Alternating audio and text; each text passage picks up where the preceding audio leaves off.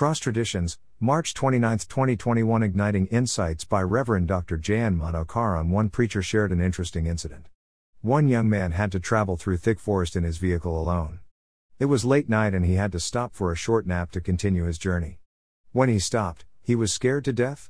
Born in a Christian family, but without any personal relationship with Lord, he drew a circle and drew the symbol of cross along the circumference and laid down in the midst. In the night he could hear evil spirits speaking to one another. This person is a pot with a hole but has king's seal around him. We cannot touch him. Waking up scared, he realized he has not accepted Lord as Savior, prayed like prodigal son, was born again. Now, he was sealed by the Spirit.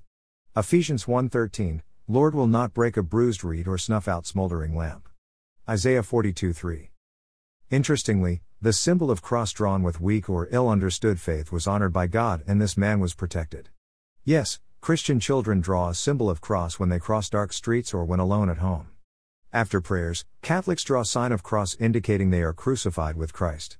Many Christian parents and priests mark sign of cross on foreheads to bless. Are these traditions or spiritual exercise? Symbolic acts are in the Bible.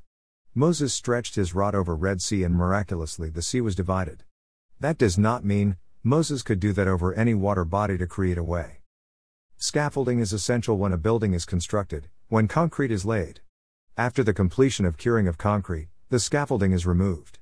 In the same way, scaffolding of childish traditions have to go. When I was a child, I spoke like a child, I thought like a child, I reasoned like a child.